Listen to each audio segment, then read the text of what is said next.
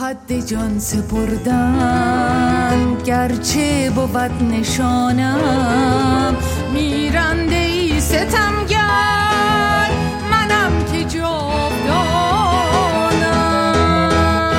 داغی زده به جانم هم سنگری که جان باخت، این است که مثل آرش تیرم که در کمانم.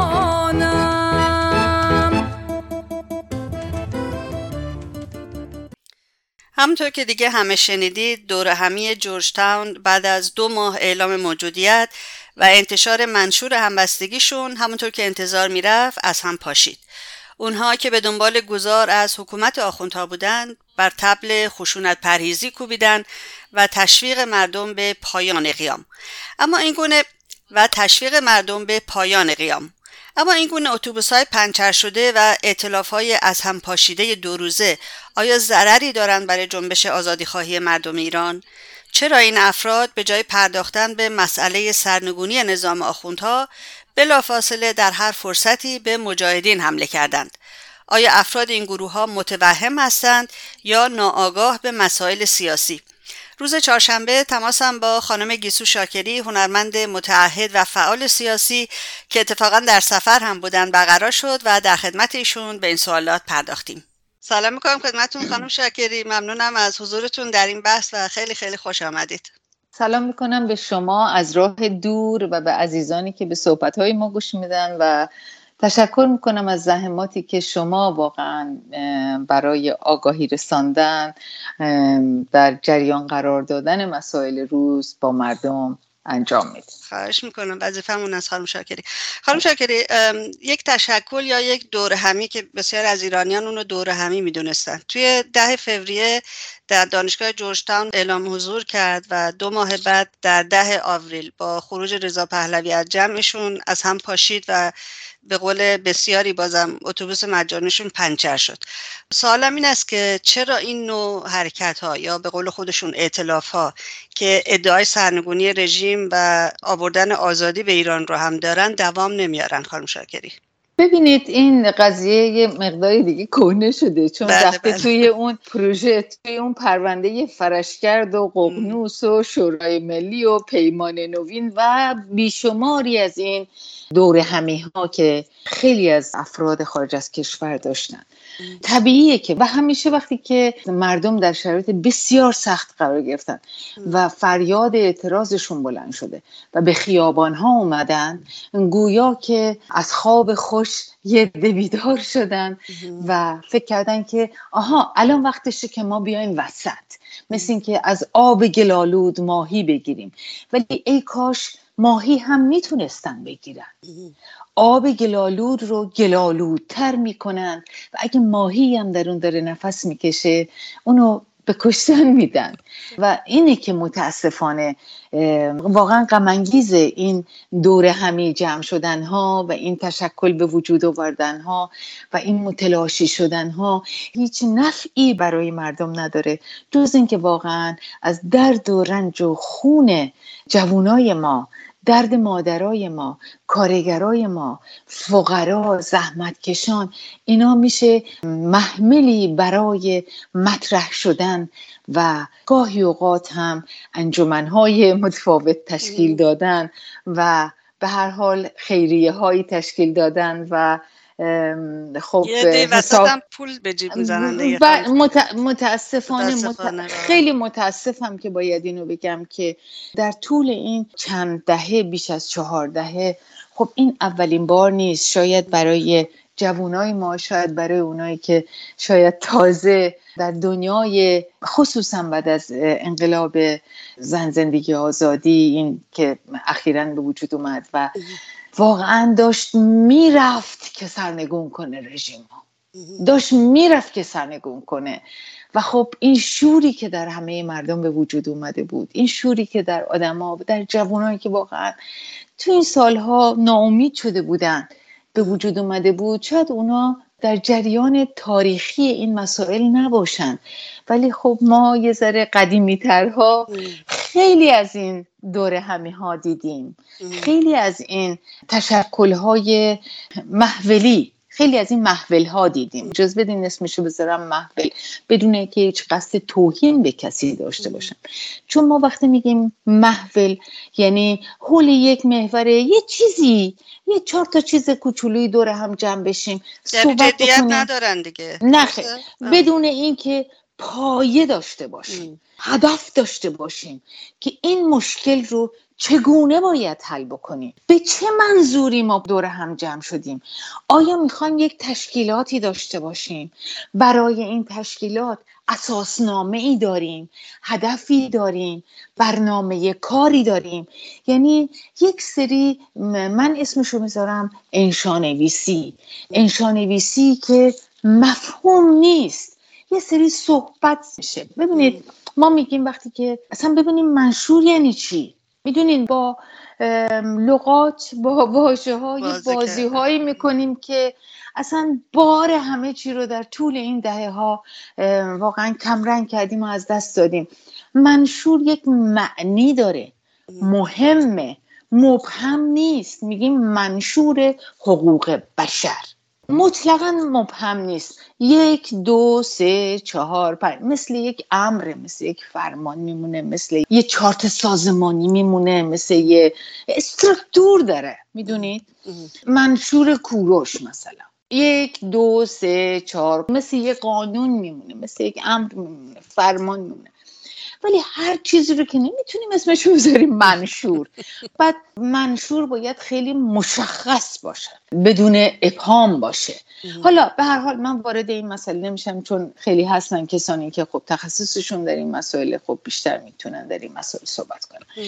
ولی اینی که میگین که انسجام پیدا نکرد، اصلا چیزی نبود که برای خود من اصلا چیز عجیب و غریبی نبود. انتظارشو میکشیدم، چون شما از اولین سنگ بنای یک چیزی رو ساختمونی رو میذارین، متوجه میشین که فونداسیون این ساختمون درسته، روی نقشه درست، چه میدونم فونداسیون درست، مصالح ساختمانی درست. خب طبیعتا این ساختمون وقتی بالا میره ممکنه کند بالا بره، ولی درست بالا میره. ولی وقتی یه ساختمونی از اول پایه هاش یه ذره درست نیست، خب طبیعیه که میریزه زمین. متاسفم، خیلی متاسفم واقعا. چقدر خوب می بود که این تشکل‌ها، این گرد همایی ها، این محافل، اینا میتونست واقعا مؤثر باشه و قدمی برداره در راه سرنگونی این نظام و قدمی برداره برای ادامه دادن راه انقلاب و سرنگونی. متاسفانه خیلی غم انگیزه که بگم اهرمی میشه که هر بار حرکت‌های قیام آفرین مردم رو که خون میدن، جان میدن، چشمشونو میدن، فرزندشونو میدن، زندگیشونو میدن، با امید به خیابون میان. این باعث میشه تنها کاری که انجام میده اینه که این فعالیت ها رو کند میکنه. و خب وقتی که یک جنبش اینجوری که همه جهان دیدیم ما و هنوزم هست، نه اینکه منظورم اینه که کند شده از بین رفته، نه، این آتیش زیر خاکستره و این انقلاب میره برای سرنگونی، اصلا اجتناب ناپذیره، چاره ای نداریم، محکومیم که اینو تا آخر ببریم و این نظام رو سرنگون کنیم. ولی خب متاسفانه البته یک نکته مثبت این مسئله داشت. ببینید نکته مثبتش اینه که مردم ضمناً یه عده آدم‌هایی که یک باورهایی پیدا کردن، خب همه که ببینید همه که فعال سیاسی نیستن که، بله. همه که آگاهی‌های سیاسی اونجوری ندارن که ما میگیم قشر خاکستری مثلا، کسانی هستن که خب به هر حال زندگی ناراضی‌ان. بله. هر ناراضی که فعال سیاسی نیست که. درسته. این ناراضی ها میان وسط، میان به کف خیابون، میان میپیوندن به اون موجی که میاد که انقلاب رو به سرانجام برسونه. خب اینا یهو وسط کار عده عقب میشینن، ولی یه عده هم آگاه میشن، یه عده هم پی میبرن که پس اینجوری بود، پس این حرکت ها برای کمک به ما نبود. برای نمیدونم پیدا کردن خیریه ها و صندوق های احتسابی و نمیدونم تلاش برای اینکه انجمن حقوق بشری بزنیم و انجمن فلان بزنیم و تلاش فقط برای اینا بود، فقط مطرح کردن و من بودن بود. این خوبه چون آگاه میکنه. بنابراین وقتی ما میگیم هرچه این جنبش عمیق‌تر بشه، طولانی‌تر بشه، بازتر بشه، همه چی از زیر فرش بیاد بیرون، بیاد رو، آگاهی مردم بیشتر میشه و اون وقت پی میبرن چه نیروهایی ایستادن، بها دادن و دلسوز مردمشون هستن. این مثبته. البته خانم شاکری، خب شما مثبت می‌بینین اینو، ولی تو این چند دهه گذشته همونجوری خودتون اشاره کردید گروه‌های بسیاری اومدن جلو، ادعاهای مشخصی داشتن که از هم پاشیده شدن بعد از یک مدت کوتاهی و این قشر خاکستری دوباره برگشت و گفت که این اپوزیسیون ضعیفه یا سیاست پدر مادر نمیشناسه. میدونید منظورم که آیا جنبه منفیش سنگین‌تره، سبک‌تره؟ چجور می‌بینین اینو؟ به هر حال هر تشکلی که به وجود بیاد و از هم پاشیده بشه جنبه منفی سنگین تره، این خیلی طبیعه، اما آگاهی رو هم همزمان با خودش همراه داره. هر شکستی میگه که اگه خاطرم بیاد الان حضور ذهن ندارم، از شکست نباید ترسید. مبارزه شکستش هم پیروزیه. یعنی ما جنبه های مثبتش رو باید بگیریم، آگاهی ها رو باید بگیریم. ضمن این که حالا این یه پدیده‌ایه که واقعاً به شکل چند وجهی خودشو نشون میده. ما اون طرف یک دیو جانی رو داریم، یک حکومت دیکتاتور رو داریم، یک ولایت فقیه مطلق دیکتاتور مذهبی رو داریم با نیروهای سرکوب بیشمار و اتاق فکرهای بیشمار و یک چیز طبیعتاً پیوند همیشگی استعمار و ارتجاع رو داریم که اینو نباید دست کم بگیریم.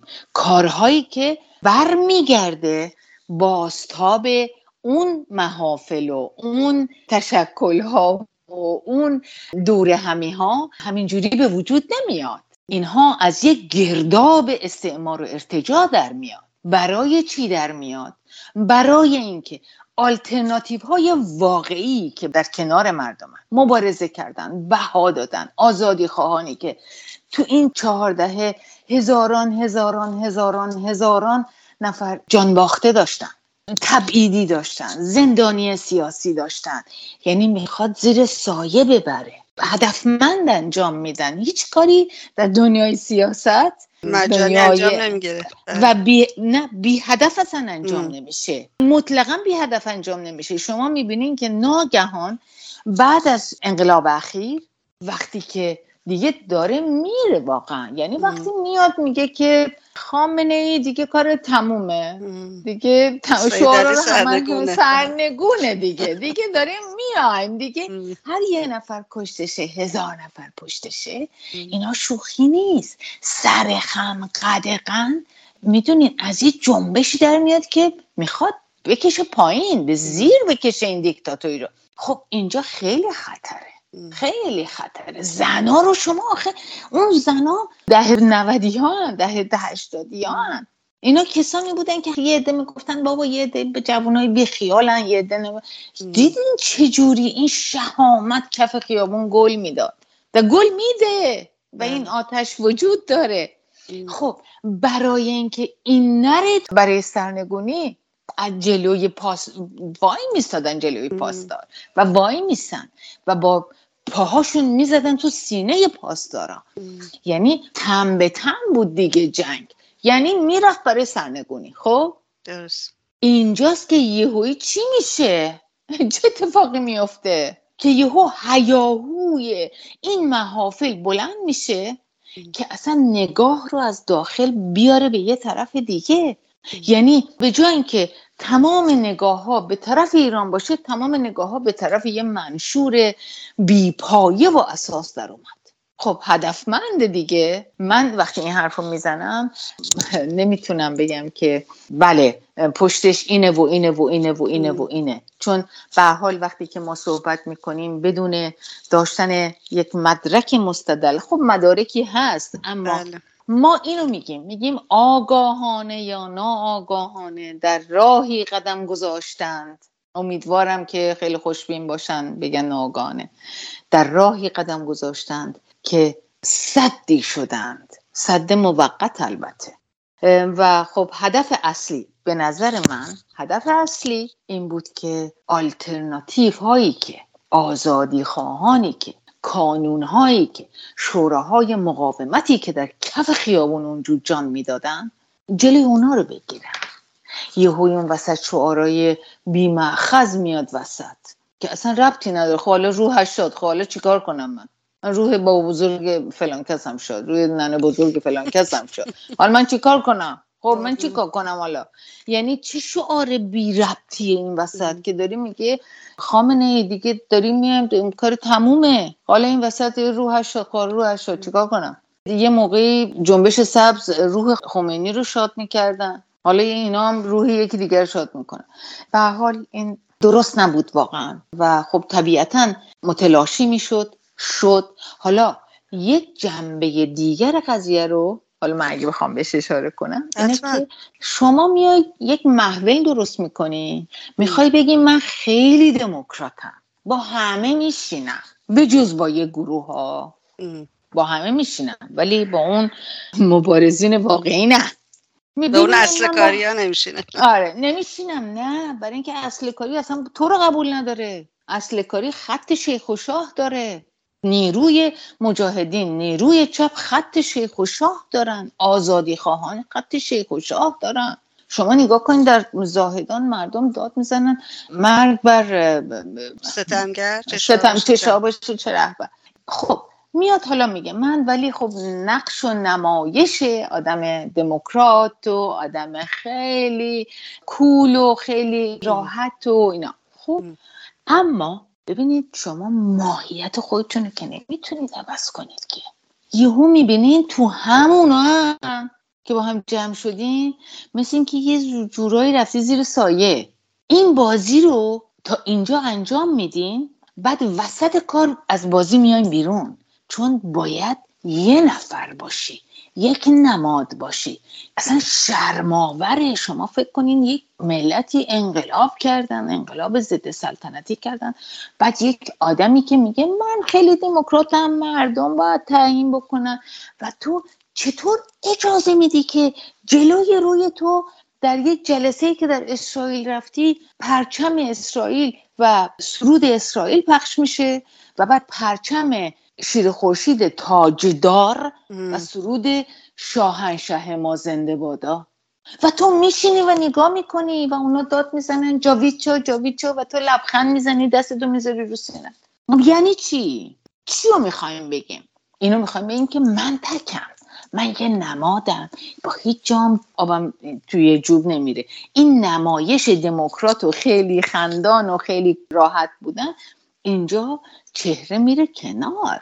حالا اینکه بقیه اون اعضا چه سوابق سیاسی دارن، چه سوابق مبارزاتی دارن و چه بهایی در راه آزادی مردم ایران دادن، اون یه مسئله دیگه است. اون جای بحثش جای دیگه است و چه سودی از این قضیه میبرن، اون جای بحثش یه جای دیگه است. و در نهایت آخر باز دوباره همه اینا به هم وصل میشن. یه بازی های خیلی بد و متاسفانه یا خوشبختانه انقدر اینا رو دیگه شده که دیگه کسی این چیزا رو باور نمیکنه. میدونی؟ بله، اون اوایل که اینا کارشون شروع کردن خانم شاکر، من از خودم میپرسیدم همیشه که در این جمعشون کی داره از کی استفاده میکنه که نمیدونم، برای من جواب رضا پهلوی بود. نظر شما؟ ببینید من اینجوری نگاه نمی کنم کی از کی استفاده میکنه، همه از هم استفاده میکنن. همون درست. و بعد شما نگاه کنید یک اتاق فکر داره، مثل این نمایش‌های خیمه شب بازی هست، عروسک چرخان. یه کسی اون بالا داره این کار رو انجام میده.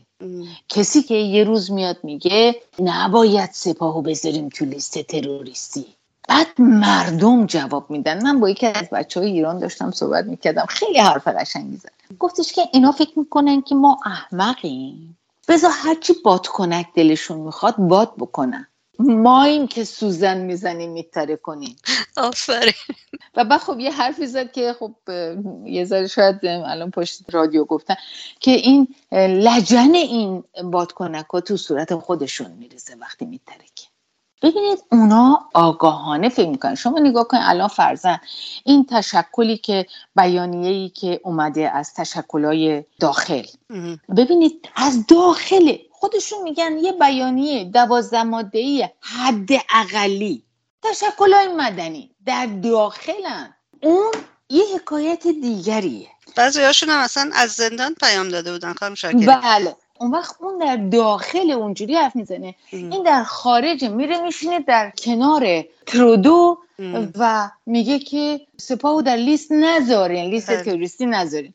اون یکی میاد میگه که همین دیروز بود مثل این که یکی از این افراد که الان جدا شده توی یکی از این پارلمان‌ها، حالا همه اینا تک به تک منن، میدونین؟ بله.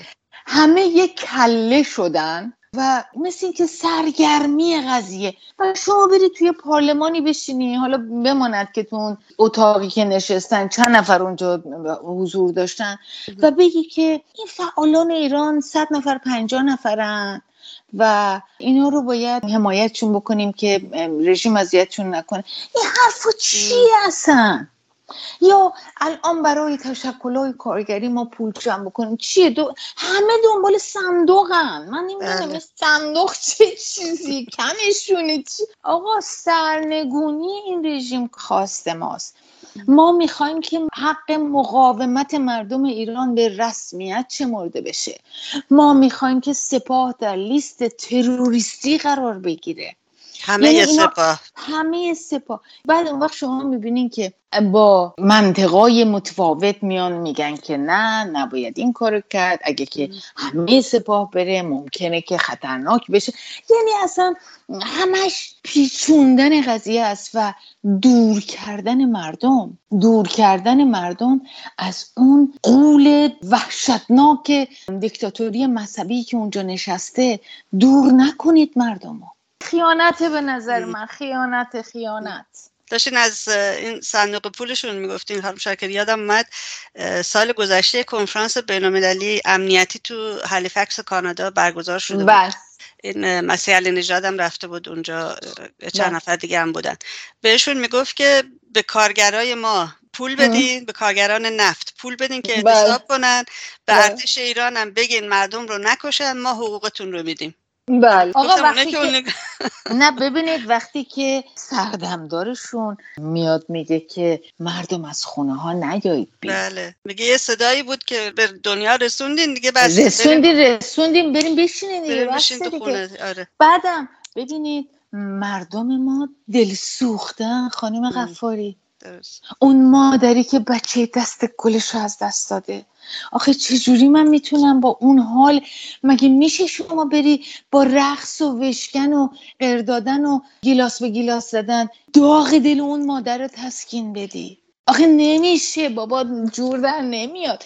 وگرنه اصلا من ایرادم به شادی نیست.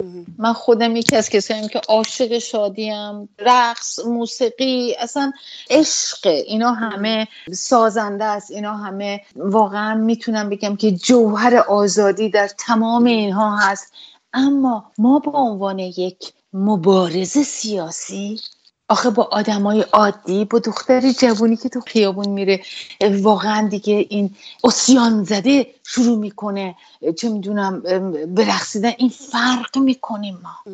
میدونید جدی قضیه سرنگون کردن این رژیم، قضیه مبارزه جدیه، شوخی نداریم مثلا تو این قضیه. منتها خب این آقا در بهترین شکلش که بخوایم حساب بکنیم، خب یه سری لوبی داره، یه سری اتاق فکر داره، یه سری این ور اون ور داره، میبرن میارن، خیلی چیزا هست که به هر حال همه ماها میدونیم پشت این مسائل چه چیزایی هست، اما در بهترین شکلش این آقا یک آدم ناراضیه که خانواده‌اش و مردم از تخت انداختن.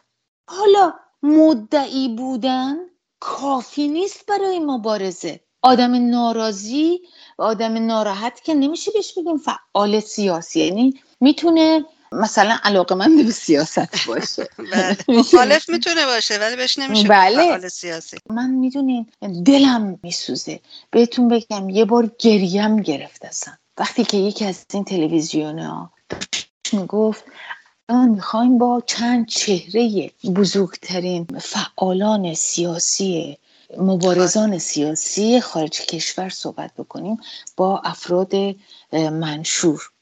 بعد من یهو فکر کردم که اون مبارزای سیاسی که اصلا تمام زندگیشون در این راه گذاشتن، آخه این خیلی ناعادلانه است.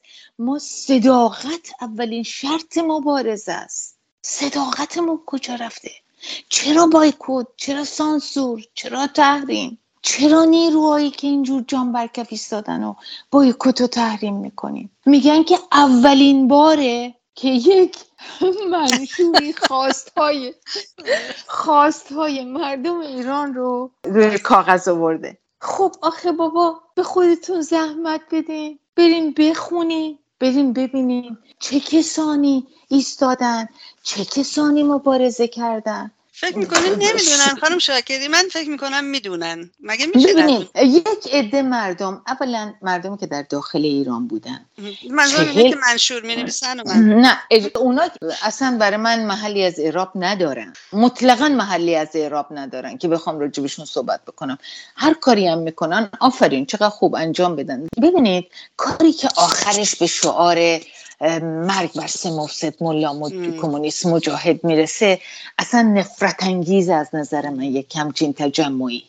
و یک نفر وایس اونجا صحبت بکنه، صدای اون سخنران خانوم داره میاد و یه نفر دیگر رو در پایین اون سن کتک میزنن. هنوز هیچی به هیچیه، هنوز ما هیچی به هیچیه در رو میزنن اینجا. یعنی ما چماقدار داریم، میدونی خیلی بده. عکس رئیس ساواکو بالا میبرن، تهدید میکنن که عکس چیه خانم؟ خود آقای فراستی اومده سخنرانی اونجا میکنه، چپ و راست تو تلویزیونا میارن، تمام عوامل ساواکو میارن صحبت میکنن. یعنی میدونید برنامه ریزی، اینو میتونم فقط بگم، خیلی برنامه ریزیه.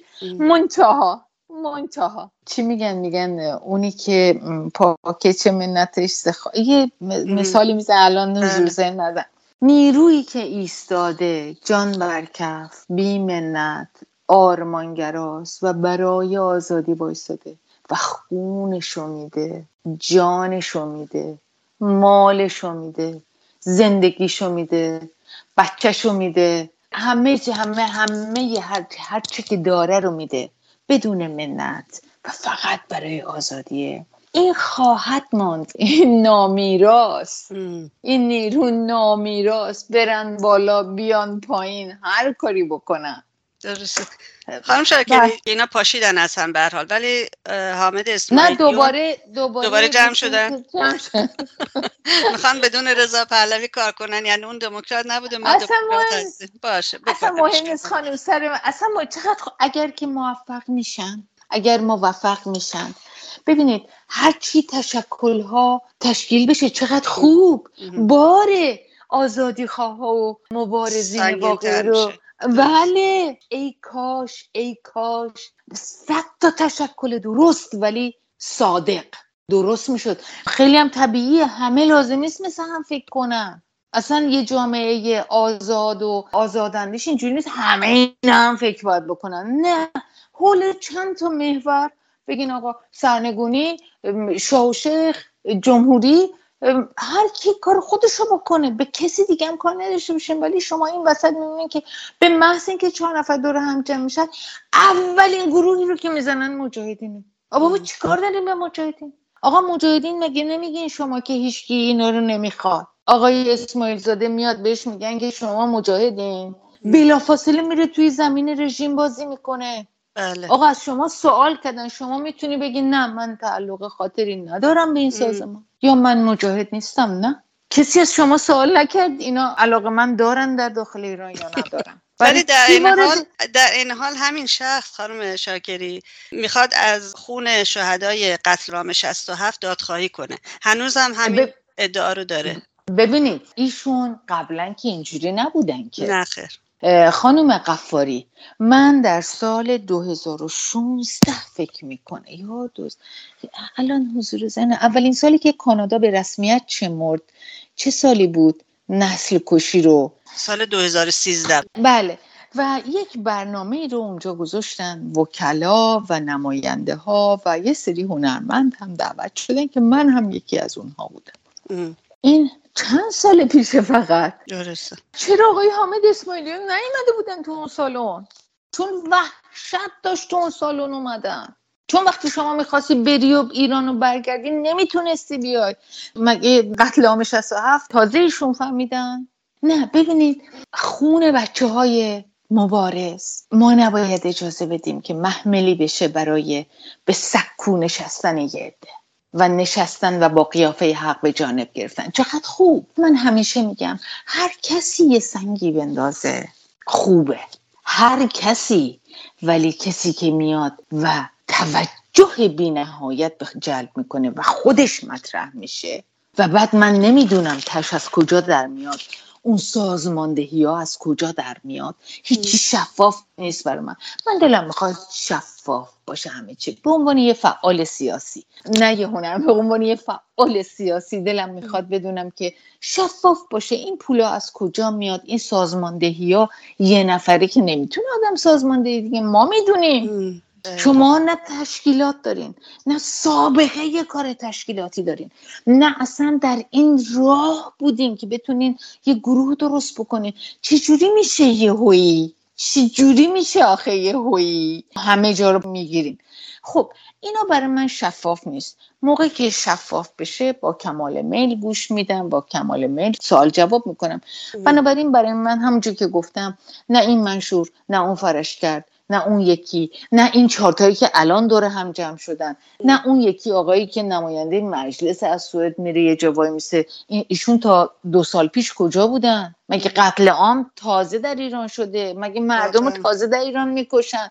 چیه حالا یه عده یهویی فکر میکنن حالا این وسط واسه حزب خودشون یه چیزی بگیرن، نمیدونم یه مقامی نمیدونم، میدونین خیلی جنبه مادی قضیه. فکر نمی‌کنید همین جمعیتی که اومدن تظاهرات ها اینا رو حالی به حالی کردن خانم شاکری؟ نه اصلا ببینید یهو دچار توهم شدن. میدونید یهویی دچار توهم میشین، منتها فقط توهم نیست. شما دچار توهم که بشی بعد از یه مدتی میفهمی نه. ببینید من یه جایی برم یهو نمیدونم 100,000 نفر بر من دست بزنن، من ممکنه یهویی خوشم بیاد، ولی اگه دچار توهم بشم فکر کنم من میتونم یه کاری کنم این 100,000 نفر بشن مرید من و منو به یه جایی برسونن که استحقاقشون ندارم. هر کسی خودش میدونه کجا وایساده و بعد اینا اگر با خودش رو راست باشه. بله، بنابراین فقط توهم نیست، یه مقدارش هم منیت، یک مقدارش منافع مادیه، یک مقدارش به هر حال فکر به رهبری کردن، خیلی چیزاست. شخصیت انسان بسیار پیچیده است. مجاهدین یه اصطلاح خیلی جالبی دارن، میگن که ما با اول من مبارزه میکنیم، یعنی با فردیت. شما خیلی باید کار بکنی که با این قضیه مبارزه بکنی، جمعی کار بکنی، جمع باشی. شما همه اینا شدن یه کله تکی، یکی اونجا میره یکی اون یکی میره. بعد اون وقت این پارلمان آقا جون 40 ساله که این مقاومت داره تو پارلمان ها نامه میده، مینویسه، قتل عامو دادخواهی میکنه، سپاهو میگه تو لیست تروریستی بذارین، نمیدونم تمام سفارت‌های رژیمو ببندین، قطع ارتباط کنین، قرارداداتون قبول نیست، قراردادایی که با این رژیم میبسین و تمام راههایی رو که مماشات رو 40 ساله داره نامه مینویسه. بابا خوبه که اینا سنداش هست. آخه چرا باید ما انقدر ناعادلانه برخورد بکنیم؟ اگر که تازه در خوشبین ترین فرمش بگیم که نمیدونیم، خب برو بخون اگه نمیدونی. نگو ما اولین کسی هستیم. زشته، آدم خندش میگیره، بعد اصلا میری زیر علامت سوال که پشتت کیه؟ این حرفا کجا میاد؟ ارتجاع و استعمار دارن چیکار میکنن؟ برادران سپاه چیکار دارن باهات میکنن؟ چه منافعی دارین؟ عکسایی که بیرون میاد از این دیدارهایی که اینا دارن، ایرانیانی که در کنار این افراد هستن، خب بعد معلوم میشه اینا کیان دیگه. مثلا همشون دفتر رژیمی بودن. حسن خمینی بوده، نمیدونم اون خانم چیزی دیگه بوده. همشون کارگزارای رژیم بودن. خب آخه نمیشه که آخه یه شبه یارو تا دیشب زیر بال فلان آخون بوده، بعد فردا شب بیاد روش کراوات بزنه بشه کنار دست آقای پهلوی وایسه. نمیشه که آخه بعدم یه مسئله شبه وکالت را بندازه. اصلا ببینید خیلی بچگانه بود، خیلی بچه. بعد اون وقت شما فکر کنید آقا من میخوام یه دونه خونه بخرم، میرم یه بنگاه معاملات ملکی یا یه وکیل، یه مشکلی دارم یه وکیل میخوام بگیرم، میرم سابقه اون وکیل رو در میارم ببینم چند تا مورد داشته، چقدر موفق بوده، چقدر موکل داشته، چقدر موکلاش ازش راضی بودن، چه موردایی رو تا آخر برده، چقدر شکست داشته، چقدر پیروزی داشته. خب بعد انتخاب میکنم. بعد این وقت شما فکر کنید مسئله ایران مسئله مهمیه. بابا مردم بچه هاشونو کف خیابون از دست دادن.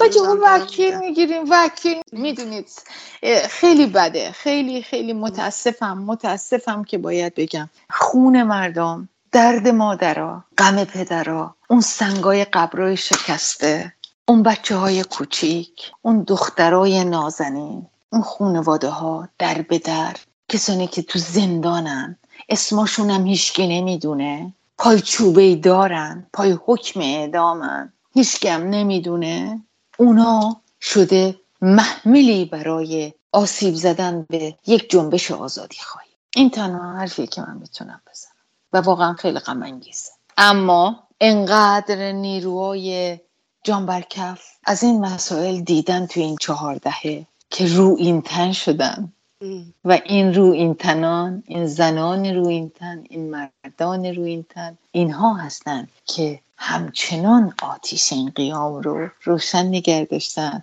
و درود بهشون، درود به شرفشون، درود به تمام کسانی که در داخل ایران با وجود اون جو سرکوب و اختناق اینجور ایستادن و دارن مبارزه میکنن. واقعا درود بر همشون.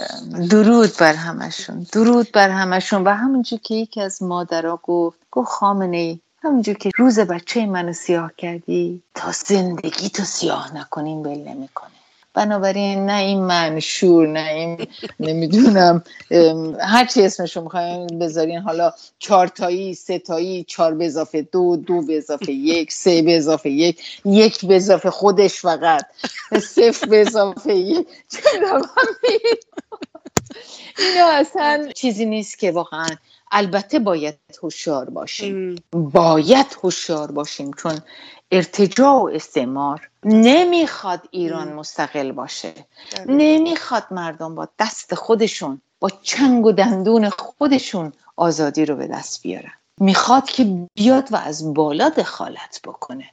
آخه حالا همه چیه، مثلا ایران حل شد، بیکاری، حقوق زنان، قوانین ضد بشری شریعت، این حکومت دیکتاتوری مذهبی، نبودن آزادی، نبودن احزاب سیاسی، دزدی‌های کلان، این فقر، این فساد، این نبودن آزادی، سانسور، اختناق، همه اینا حل شد، تموم شد دیگه. فقط الان مونده مسئله متخصصینه که بیان و آبو در ایران درست بکنن. مگه ببینید این توهینه. من به عنوان یه ایرانی به هم بر میخوره خانم غفاری، به من بر میخوره. اینقدر جوانای من در داخل ایران تخصص دارن، انقدر آگاهی دارن که تمام دنیای غرب داره اینا رو میکشه از ایران بیرون، این مغزا رو میکشه بیرون و اینجا ازشون استفاده میکنه.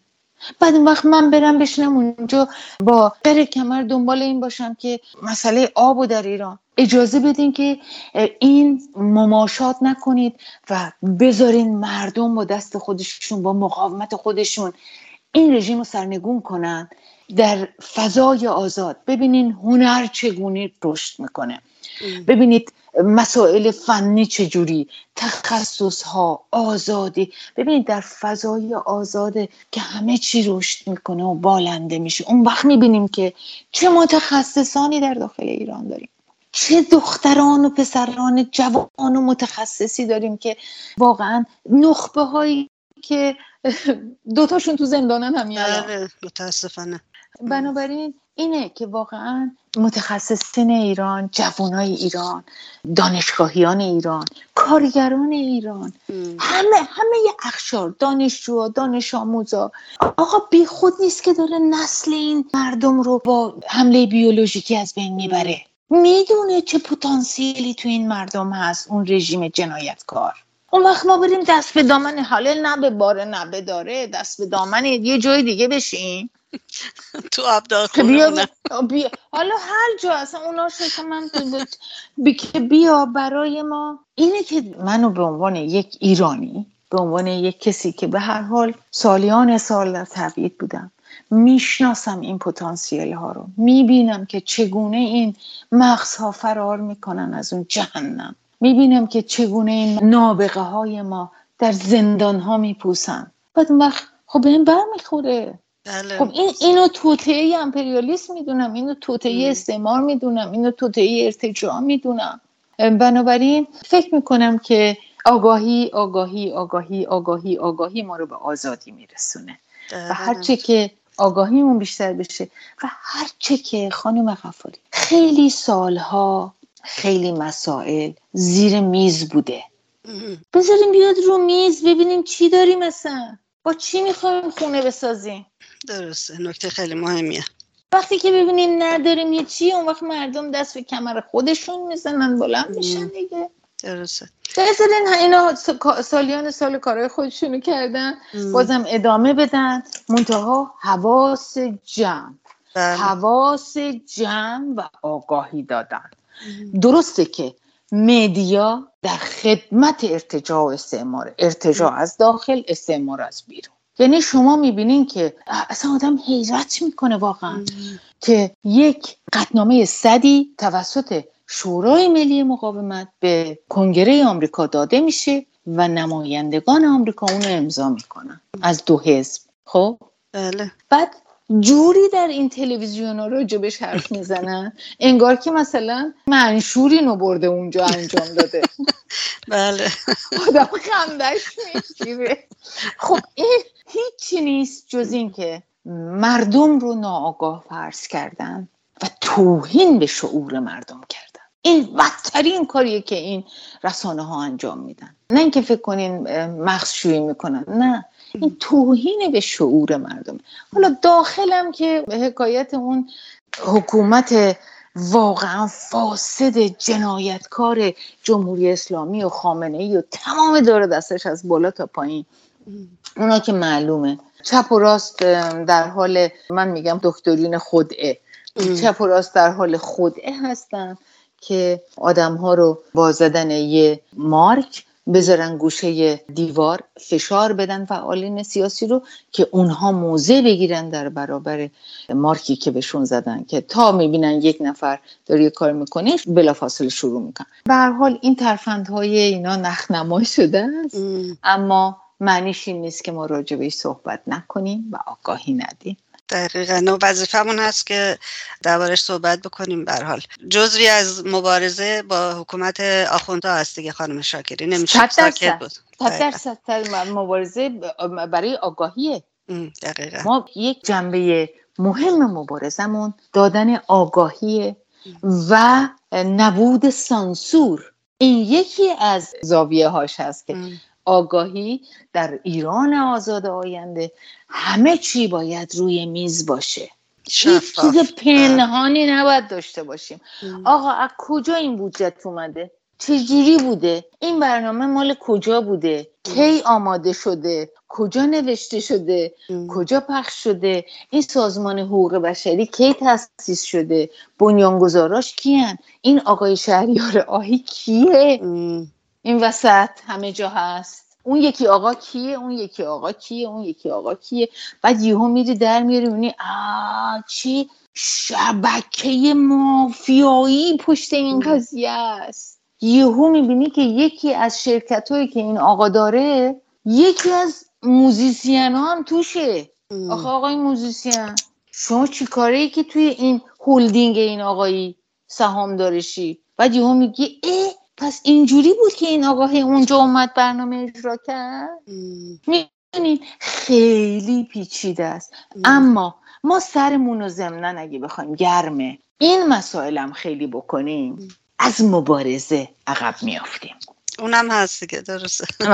یعنی یه حدی داره هر چیزی، یه آگاهی میدیم، خب همه اینجوری و تموم، نه که تمومش میکنیم، هر موقعی لازم باشه دوباره باز میکنیم این پرونده رو. تمرکز اصلی روی سرنگونی رژیم. تمرکز ما روی سرنگونی باید باشه، تمرکز ما روی انرژی دادن به بچه‌های ایران باشه، تمرکز ما روی این باشه که ببینیم که چجوری میتونیم تعداد کمتری زندانی سیاسی داشته باشیم.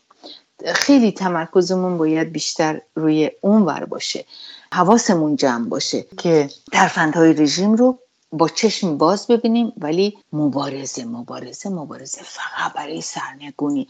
چون تا این رژیم سرنگون نشه، این سپاه و این بسیجو، ببینید وقتی ما میگیم سپاه و بسیجو خیلی وقتا با ما صحبت مثلا میگن که یعنی شما میگین همه اینا رو باید، نه کسی آخه این حرفو نمیزنه که آخه شما مثلا یه سازمانی رو که چه میدونم جاروکش اون سازمانو که کسی کاری نداره که آقا یارو چه قاتله اومده شلیک کرده تو چشم بچه مردم، رهبراشونن اینا مافیای اون نظامن. تازه این لیست گذاری برای اعدام این افراد که نیست، برای نشون دادن ماهیتشون است، روشن شدن حقایق است.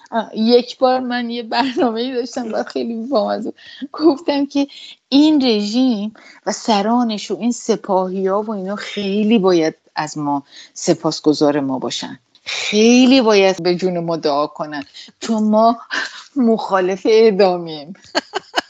واقعا یعنی باید روزی 100 دفعه به جون ما دعا کنن واقعا که ما لغو اعدام یکی از خواستهای مهممونه. اما معنیش این نیست که جنایتکار رو دادگاهی نمی کنیم. این مادرها باید بشینن در دادگاه و اینا بگن دادخواه داریم ما. امروز هم به وجود نیامدن این دادخواه ها. بعد از جنایت هواپیمای اوکراین هم به وجود نیامدن. این دادخواه ها از سال 58 هستن، از سال 60 هستن، از سال 61 هستن، و فاجعه بزرگ سال 67 و ادامه داشته و آبانو داشتیم، دیو داشتیم، بچه هایی رو که از کوی دانشگاه پرتاب کردن پایین داشتیم، هر روزه داشتیم و خب فاجعه هواپیما هم یکی دیگر از اوناست. ترورهایی که در خارج از کشور کردن، اینا کار امروز و دیروز و از شهریور تا حالا نیست که چشم یه عده باز شده. اینا سالیان ساله و اون مبارزانی هم که همه این سالها ایستادن و همه چیشون در این راه گذاشتن همچنان ایستادن. اینها سنگ‌های ته رودخانه پرتقیان آزادیان، پرتقیان انقلابن. بنابراین این اینا که میان رو آب و میرن اینو گذرا هستن. مردم منتظر اینا نمیمونن، همینطور که الان کارگران نفت در اعتصاب هستن و منتظر صندوق پول نشدن.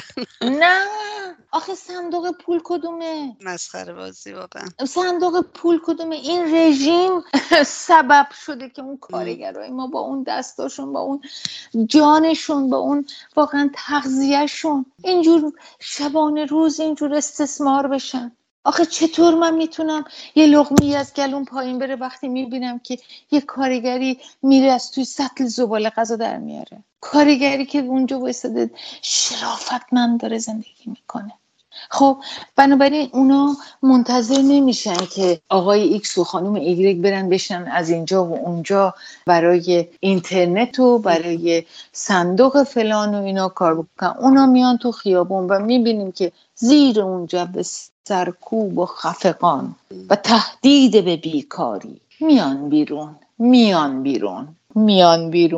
تازه همین افراد خودشون مجانی هم کار میکنن. خانم شاکره این مشکلی دیگه هم که هست، برای هر سخنرانی پول میگیرن. ببینید هر سخنرانی که هر جا میره، هر سخنران، منظورم خودم هم نیستم چون من خودم هم دستمزد نمیگیرم، چون من برای آزادی این کارو میکنم، در راه مردممه. ولی سخنرانای خارجی که میرن هر جا خیلی معمولیه که پول بگیرن. خیلی اونا کارشناس هم هستن خانم. اما نه فقط هم نیست، اما جایی که بهش باور دارن میرن. یعنی شما نماینده حزب سوسیالیست رو اگه که حزب راست دعوتش کنه نمیره. باید دعوت وقتی میکنن باور داشته باشه به اونجا و بره. 1 2 بعضی وقتا من شنیدم که میگن مثلا شورای ملی مقاومت یا مجاهدین وقتی سخنرانای خارجی رو دعوت میکنه بهشون پول میدن. خب باید بدن. خب اونا میان اونجا سخنرانی میکنن. رژیم که بیشتر پول داره بده. واقعا چرا اونجا نمیرن؟ خب حتما یه چیزی اینجا هست، باوری به چیزی دارن،